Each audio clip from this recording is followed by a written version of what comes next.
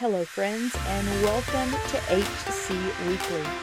This is a podcast proclaiming the love of God on display through Jesus Christ. We're so glad you're with us, and I need to tell you, we've been expecting you.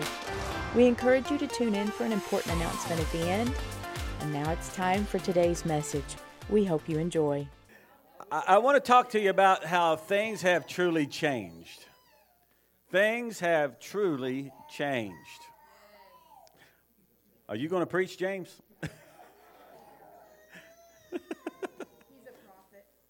He's a prophet. He's Jeremiah. Jeremiah's come back. No.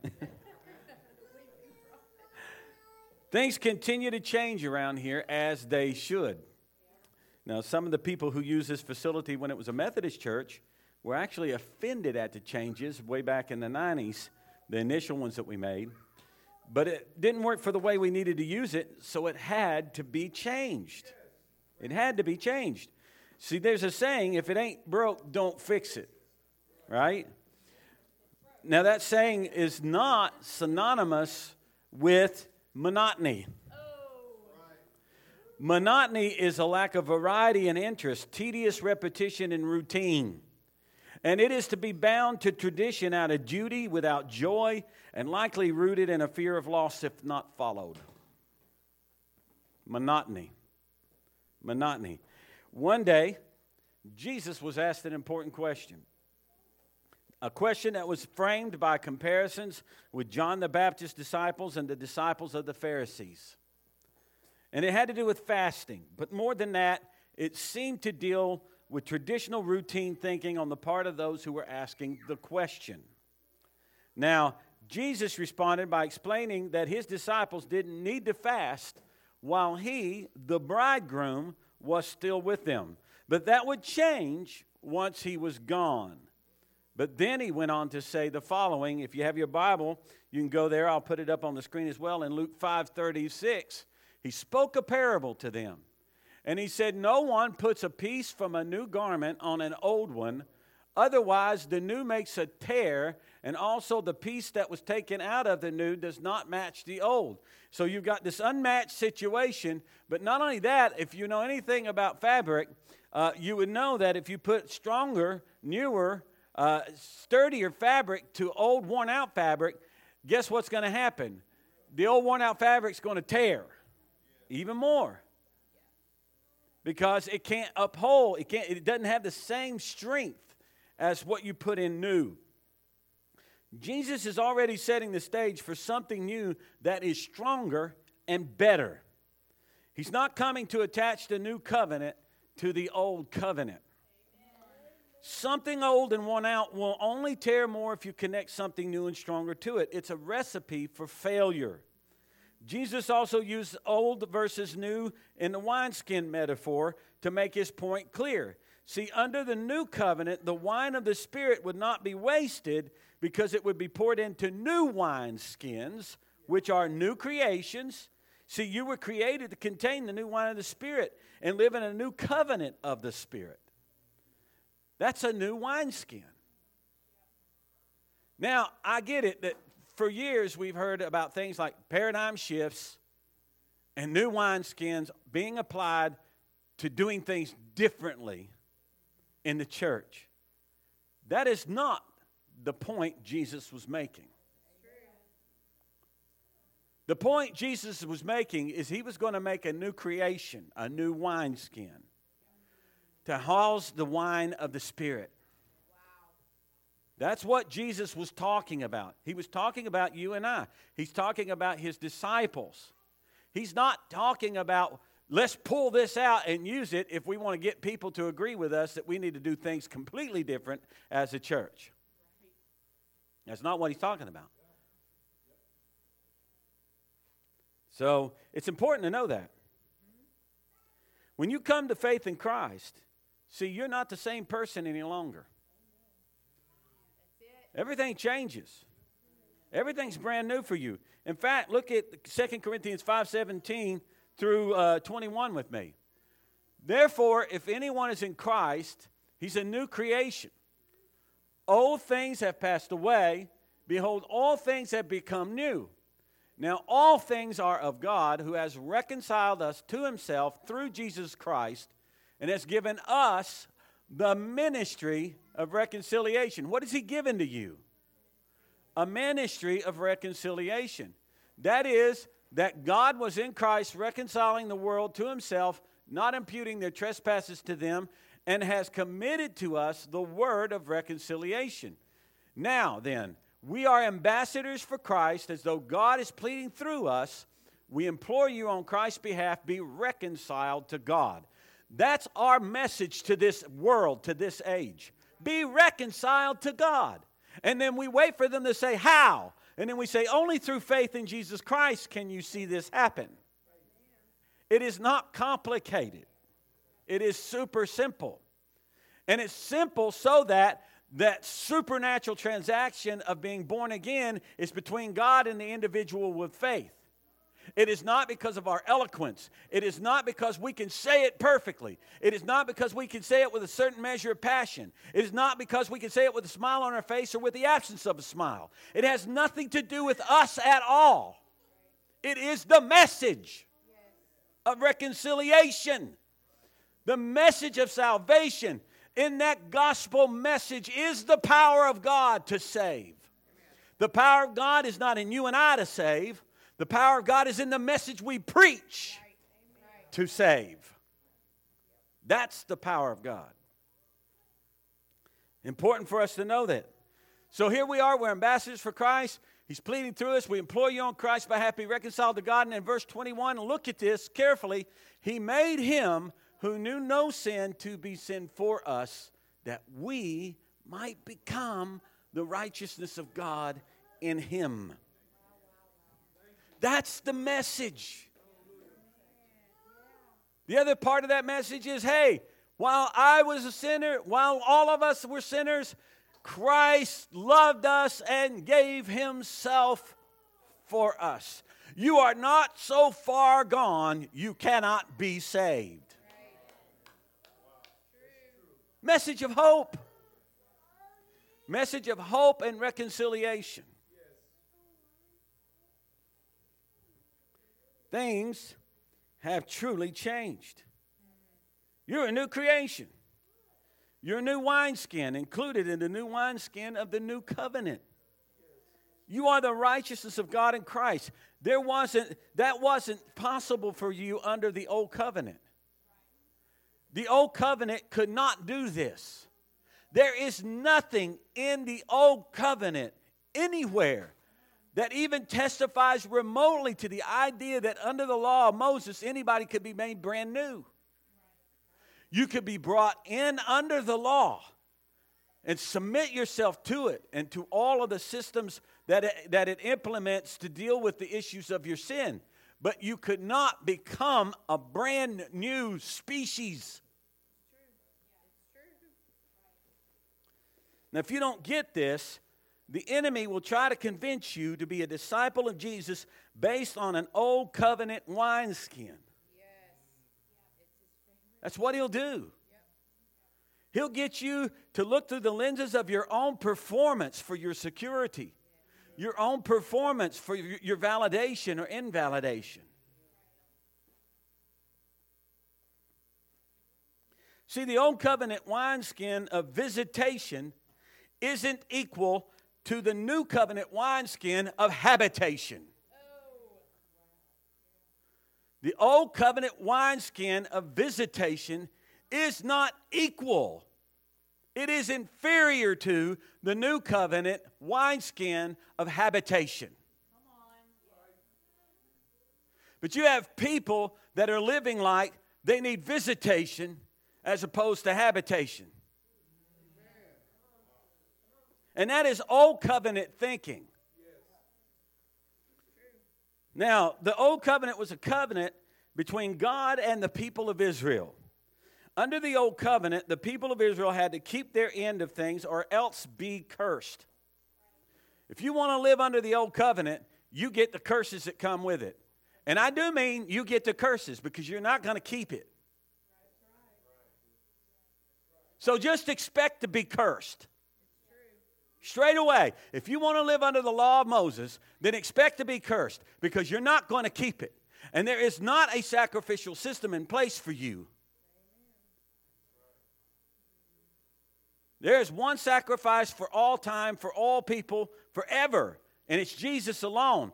And he's not doing things by means of the old covenant anymore. He said to his disciples at that Last Supper, "This is the cup of my blood of the new covenant." When you come to the blood of Jesus, you come to the new covenant. He didn't say, this is the cup of my blood that will bring together the old and new covenant. He didn't say that. He said, this is the cup of my blood of the new covenant.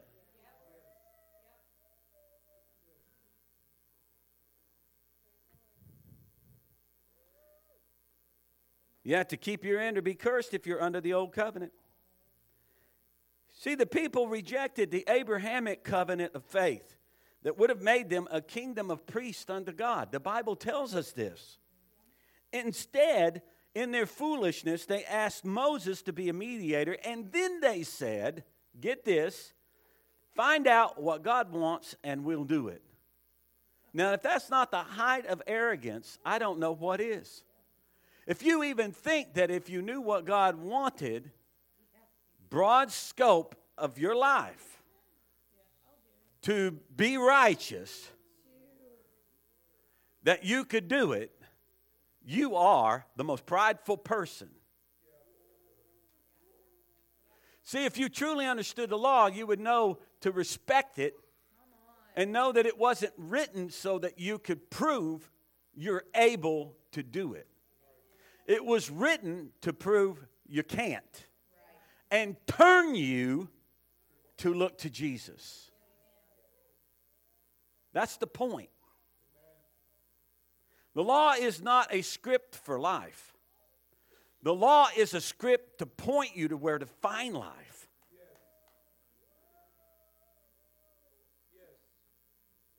The law is the ministry of death. In the resolve of their own will and natural strength, Israel could not be perfect in righteousness. Boredom set in before Moses even came down the mountain. And they had made an idol and were ready to go back to Egypt. Into captivity again. And at the Pentecost for the law being given, 3,000 people died because they had already violated it. 3,000. Hold that number in your mind.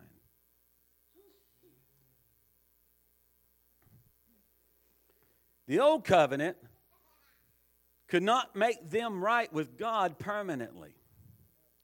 It could not forever remove their sin. In Hebrews 7:28, it says this: the law appointed high priests who were limited by human weakness. But after the law was given, God appointed his Son with an oath, and his Son has been made the perfect high priest forever. Jesus never need be replaced. More than that, it says in Hebrews 10:14, for by that one offering, he forever made perfect those who are being made holy. What has he done for you? He has forever made you perfect. You need to say that. You need to hear yourself say that. He has forever made me perfect. See, if you're struggling to say that, you've got too much veil over your mind and your heart because you're too deep in the old covenant still. Get your foot out of the tar pit. Shake it off and step into the light. You need to be able to say with all confidence, he has forever made me perfect. You need to be able to look at yourself in the mirror and say, I am the righteousness of God in Christ Jesus. Today and always. Why? Because he says that is the truth concerning you. If he says that's who you are, that's who you are. That's who you are. Now that changes a lot of things, because when you become convinced of these things, prayer comes easy. It's not how you schedule it, it's how you live in it. You live in it. Remember how Paul said praying continually, without ceasing. When you're in a living relationship with the living God based on his righteousness, you can live that out in your daily walk. It is not far-fetched. But see, when you're in Old Covenant, everything has to get scheduled. And if it doesn't stay within the schedule, let an emergency pop up and interrupt your schedule, and your prayer life just died. I've seen this so many times. Well, I've committed to 7 to 8 o'clock in the morning.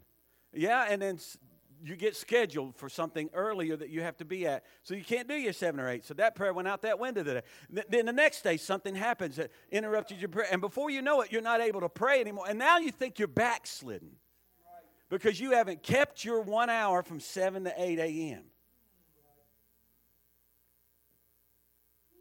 Because you have not learned how to walk with God in an attitude of prayer.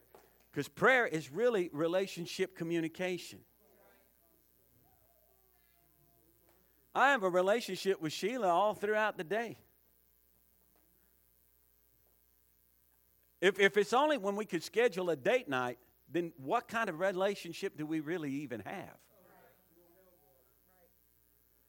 You see what I'm saying? God has so perfectly done something here that makes it so possible for you and I to be in relationship with him. It is mind-boggling. He has simplified this thing. Now, that's not to say don't commit some time to prayer. Undistracted times of prayer can be beautiful and wonderful. Just don't think that if you blow it, you're backslidden. Are you hearing me? I want to free you up here this morning. See, things have truly changed. The old covenant was limited. The new covenant is not limited like the old covenant was. The old covenant was not designed for the nations, for instance. The new covenant is. It was designed for one nation only, the old covenant.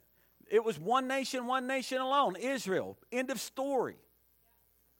The old covenant was not designed for new creations. It could not produce them. Only the new covenant contains the promise of forever making perfect those who come to God through Christ in faith. That is the only covenant with that kind of power. Why would anybody want a different covenant? Now, what if there's actually 7 covenants in the Bible? What if Abraham had to come along and said, you know, Lord, I just want to just remain under the Noah covenant. I'm just good with Noah's covenant. End of story. That covenant's good enough for me. I'm fine with that. You promised not to destroy the world. I feel peaceful. I'm good with that.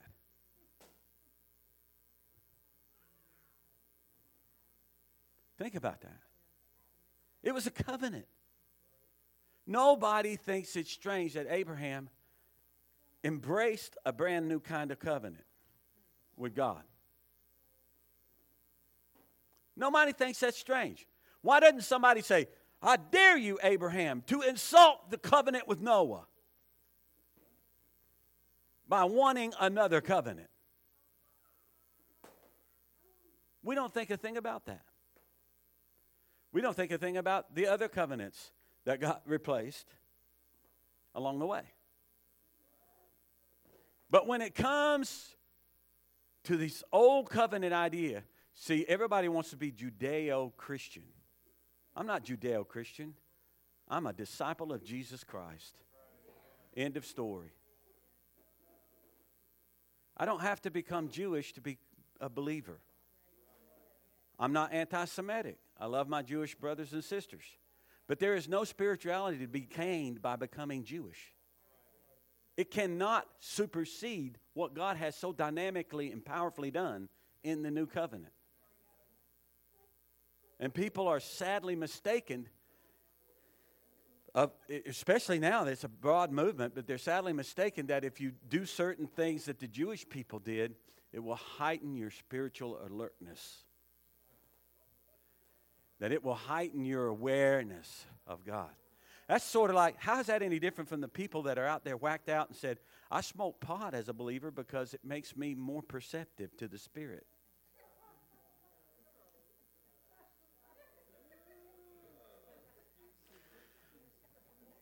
I drank just a little more than I probably should because it gets me a little more in touch with my feelings.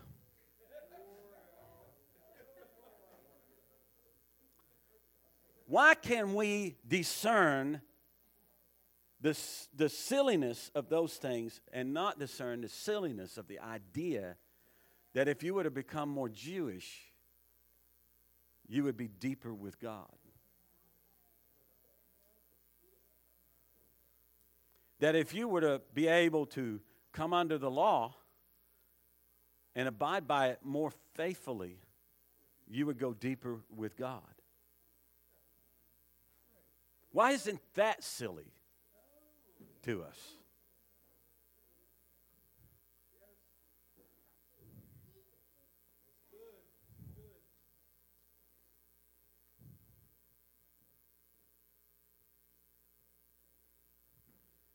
The old covenant was mediated by Moses.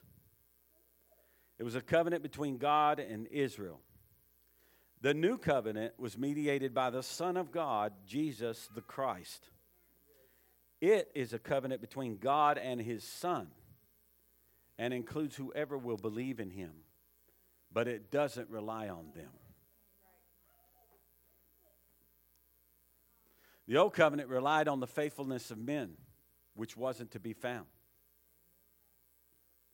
The new covenant relied on the faithfulness of the Son of God, which is fixed and established forever.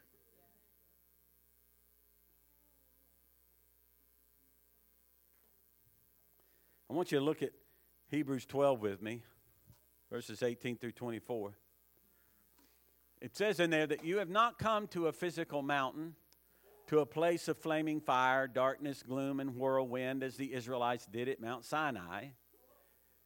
For they heard an awesome trumpet blast and a voice so terrible that they begged God to stop speaking.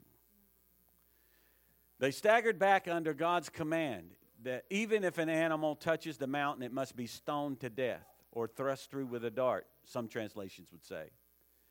Moses himself, the mediator, Moses himself was so frightened at the sight that he said, I am terrified and trembling. No, you have come to Mount Zion.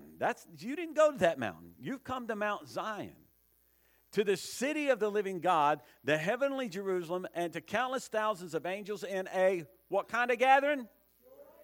Joyful gathering. Hard to be terrified in a joyful gathering, wouldn't you say? You have come to the assembly of God's firstborn children, whose names are written in heaven. You have come to God Himself, who is judge over all things.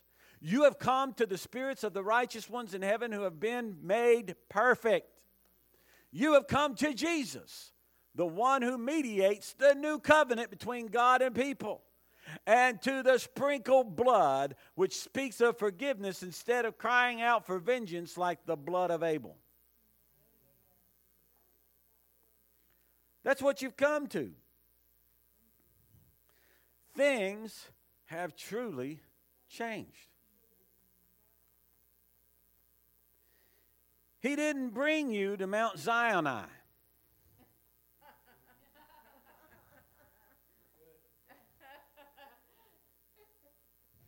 You know, that special place that's a blend of Sinai and Zion. So think about that. That's how most people are thinking and doing their life. They're doing their life like they were brought to Mount Sinai, this brand new mountain that is wedded together the old covenant and the new. And that's the only reason it's a better covenant. It was kind of like add-ons.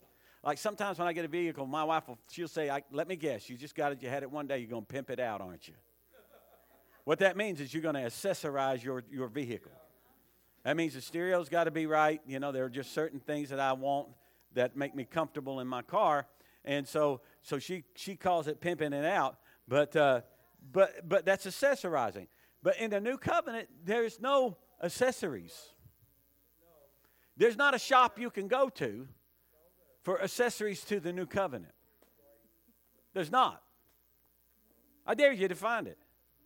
You won't find one scripture in all of the New Testament that says, now, if you're unhappy with what I've done through the Son, just do this. Just go here and do that. That's not in here. This is where it's God's way and not our way. This is where God's wisdom is higher than our wisdom. God in his wisdom and in his way said, there is now a new covenant, and that's how I am relating to you. It's through the means of that new covenant that was made intact, authorized, authenticated by the blood of the only one who has ever pleased me entirely in the human race, and that is my Son. And only through being hidden in him can you enjoy the benefits that the new covenant offers you. Now, the new covenant is not strangely different in many ways from the Abrahamic covenant. And in the Abrahamic covenant, we discover Abraham was a blessed man. I mean, a blessed man. Abraham had health way into his latter years. Abraham had wealth, even though, Abraham was victorious in battle. Abraham, think about it. He had favor wherever he went. That was Abraham's life. Why was that the case? Because Abraham was a man of grace through faith. And see, what most people don't understand is when you go under that old covenant line of thinking, you think you got to perform for people too. You got to do certain things to get people to like you. You got to do certain things. No, I don't need everybody to like me. I need the ones that God has chosen should like me in this life to like me. Because we're going to be able to partner together and see some incredible things for the kingdom of God. But if that's not the case, all they're going to do is try to do me harm. Well, why would you want that, right?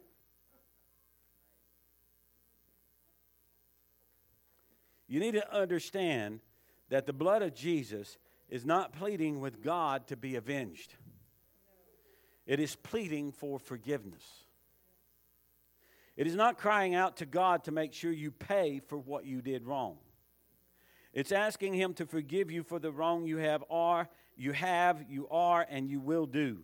In other words, your sin past, present, and future have already been paid for. But don't think that means you can do as you please according to your flesh. That would be a serious mistake. It's not unforgivable, mind you, but grievous to the Spirit dwelling within you and serious in terms of natural consequences. What do I mean by that? Well, if you want to try to drink yourself under the table for a large segment of your life, you're probably going to have to fight what everybody else that does that fights, and that's called liver disease. Your liver wasn't made to hold up under that kind of abuse.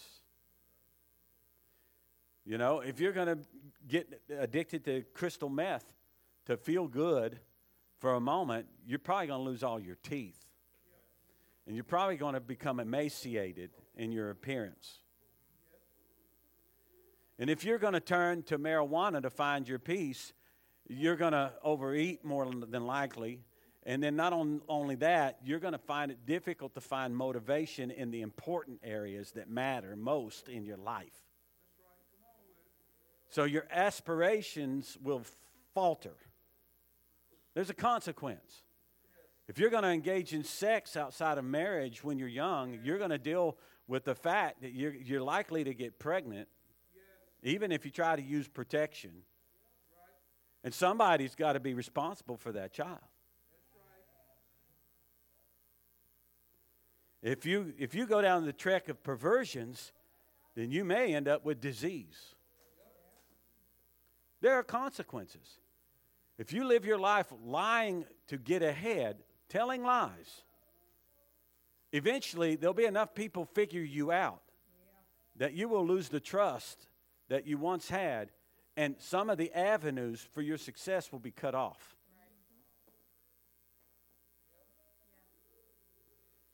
Now, this is not old covenant thinking. This is just being practical. It's just merely being practical. Now, if you're if you're one of those old guys that, hey, kids, get off my yard, you're just hateful to everybody. You know what I'm saying? You're not going to have a whole bunch of people lining up at your front door to help you in your time of need. There's a consequence in the natural that happens, even though we are supposed to be a people of grace. If you max out what you can earn, and inflation's going up, everything's going up, and if you max yourself out and all that stuff goes up, you're not going to have the same buying power as you once had at the grocery store, at other places. And you're going to find yourself struggling. Is God punishing you? No. No. Your own handling of your own affairs without seeking out His wisdom has brought a consequence. Because God in His wisdom, God can see it tomorrow better than you or I can ever see it. And better than all of the predictors can do. God sees it all from the start to the finish. It is not wise to not seek the counsel of God in this life. Even under a new covenant perspective, it is highly unwise to go without asking God for His counsel. Even under the old covenant, David, as a picture of a man of grace in the old covenant, he would say, Lord, shall we go up to battle? Would we be victorious if we did that? And the Lord would answer him, go up. And he would say, Lord, if we're not supposed to go up, I'm not going up. That's why David was victorious. David didn't take on a battle that the Lord didn't tell him he could win. And, even today, we shouldn't be saying, I'm going to go over here and buy and sell and do such and such and this and that and the other thing. What we should be saying is, if the Lord wills, I will do such and such. What does that show? Dependence, reliance in relationship to the wisdom of God. That's what the new covenant has paved the way for. You don't have to do life by yourself anymore. You don't have to rely on the limited faculties that you possess as a human being. You have the infinite resources of the highest wisdom that has ever been and ever will be at your disposal. It's there for the taking. Let him who lacks wisdom, what? Ask of God. But don't let him ask wavering. What will produce the wavering? Two covenants will.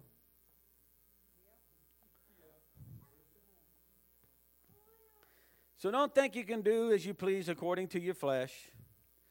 Look at what it says in 1 Corinthians 6, verses 18 through 20. Run. This is new covenant, guys. Run from sexual sin. No other sin so clearly affects the body as this one does. For sexual immorality is a sin against your own body. Don't you realize that your body is a temple of the Holy Spirit who lives in you and was given to you by God? You don't belong to yourself, for God bought you with a high price, so you must honor God with your body. You put yourself into a conflict situation when you reject going to God for His wisdom on how to live life, on how to make your decisions. When you leave off seeking the wisdom and the will of God in your life, and you start doing things as if you have what it takes now to make all your decisions, then you get yourself into trouble, and it puts you into a conflict, a crisis. What is the crisis? Is God mad at me? Is God upset with me? Is God now against me? Did I violate? Now you're going back under the old covenant way of thought. And you're not thinking relationally. You know, if you came up here right now and you slapped me, and I did the thing Jesus said, and I turned you to my other cheek, and you slap it, you and I are now going to have some distance. There's going to be some distance between you and me. Why? You just proven yourself not very safe. I did what I was expected to do. I gave you the opportunity to, after that first slap, think about what you just did. And decide enough is enough, we're done. But you took the second one. And when you took the second one, wisdom of God kicked into gear. There's no favor with this one. This one's out of step with me right now. You need to back off of this. You need to let alone. Let well enough alone. So there'd be distance. And so when you do these things in the natural, according to your own will, you can't help but process the idea that you've slapped God in the face with what you've done. Maybe you slapped him more than once. And now you can't help but perceive maybe there's some kind of distance. But God didn't withdraw himself. You started withdrawing yourself because it's dawned on you, you shouldn't be slapping God. What are you going to do about that? Simple. All repent is change your mind.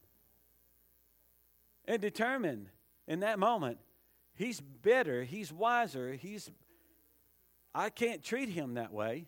I shouldn't treat him that way, especially after all the goodness he's shown me and the love he's given me. I should be tuning my ear to him, inclining my heart to him. I need to find out what he thinks and then submit myself to that. That's true for everything. I sought God's will about any job I ever took. I sought God's will about what cars to buy. I sought God's will about what house to live in. We're to raise our kids. I sought God's will. Sheila and I will seek the will of God for every kind of decision that's involved. You know, if we're going to refi our home, we seek the will of God. Is this what we're supposed to do at this particular time? Is it advantageous for us moving into the future? Things of that nature. All of these things are important. God will help you make sound financial decisions, sound parental decisions, sound business decisions, sound neighbor relation decisions, all kinds of stuff. God will help you with it.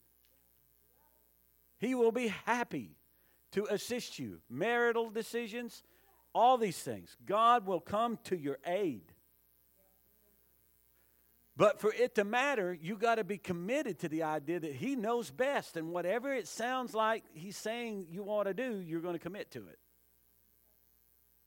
You're going to commit to it. So when you meet that person that goes, wow, this is my soulmate, doesn't mean it's your bedmate. There you go. That's right. Yes. Yes. It means it's time to ask God,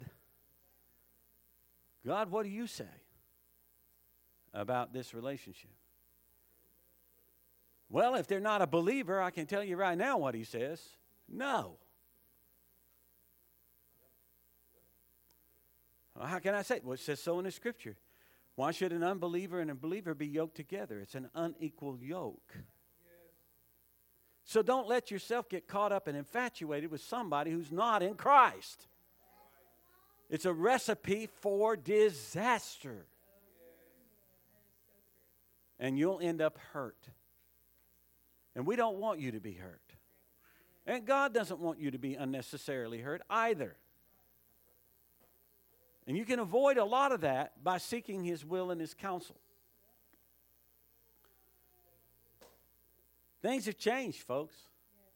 You now have this wide open relationship with the living God. And it isn't based on you. It's based on Jesus.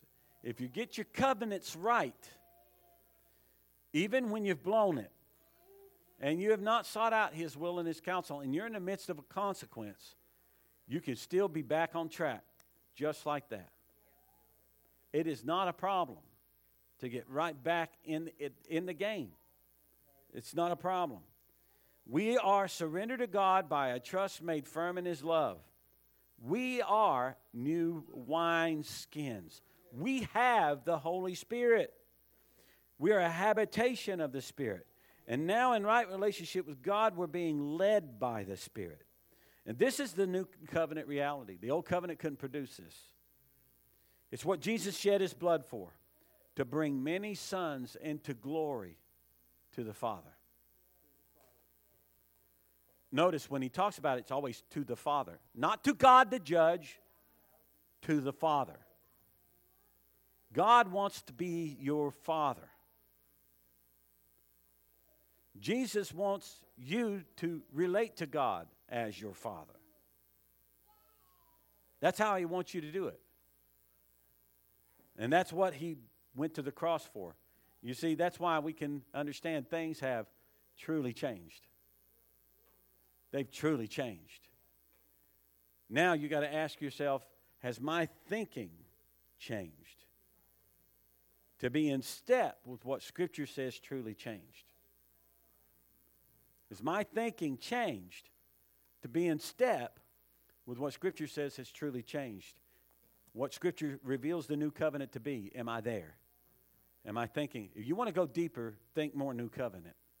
Think more new covenant. Think more new covenant. Jesus went about His day listening to the Father, speaking what He heard, seeing what the Father was up to, and then engaging with the Father in it.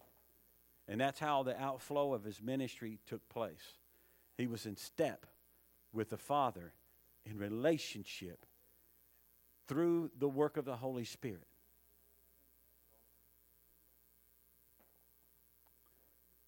He's provided this for us. This is our heritage as believers in Jesus Christ. It is your new covenant heritage. Are you ready to pray? Father, we thank You that You have so provided, You have so supplied, You have so graciously committed Yourself to the plan You put in place in eternity past. You didn't wait to see how things were happening in the human experience. You had all this set up before the human experience even took place. Your word says that even before the world was created, this plan was in place. This was Your purpose and Your plan all along. Lord, we just thank You that in Your wisdom and in your understanding of everything, Lord, there's nothing higher. There's nothing greater. You've taken care of everything by that very wisdom. You've given us all things in Your Son, Father. Your Son, Jesus. All things that pertain to life and godliness are ours in Him. You have withheld no good thing from us. Nothing, Lord. Old covenant would have said, Father, that if we love You. New covenant says you've generously given us all that we need in Jesus. Oh, how things have changed, Father. And Father, I pray that through the work of Your Spirit, the Holy Spirit, revelation would erupt in hearts and minds and hearing this message.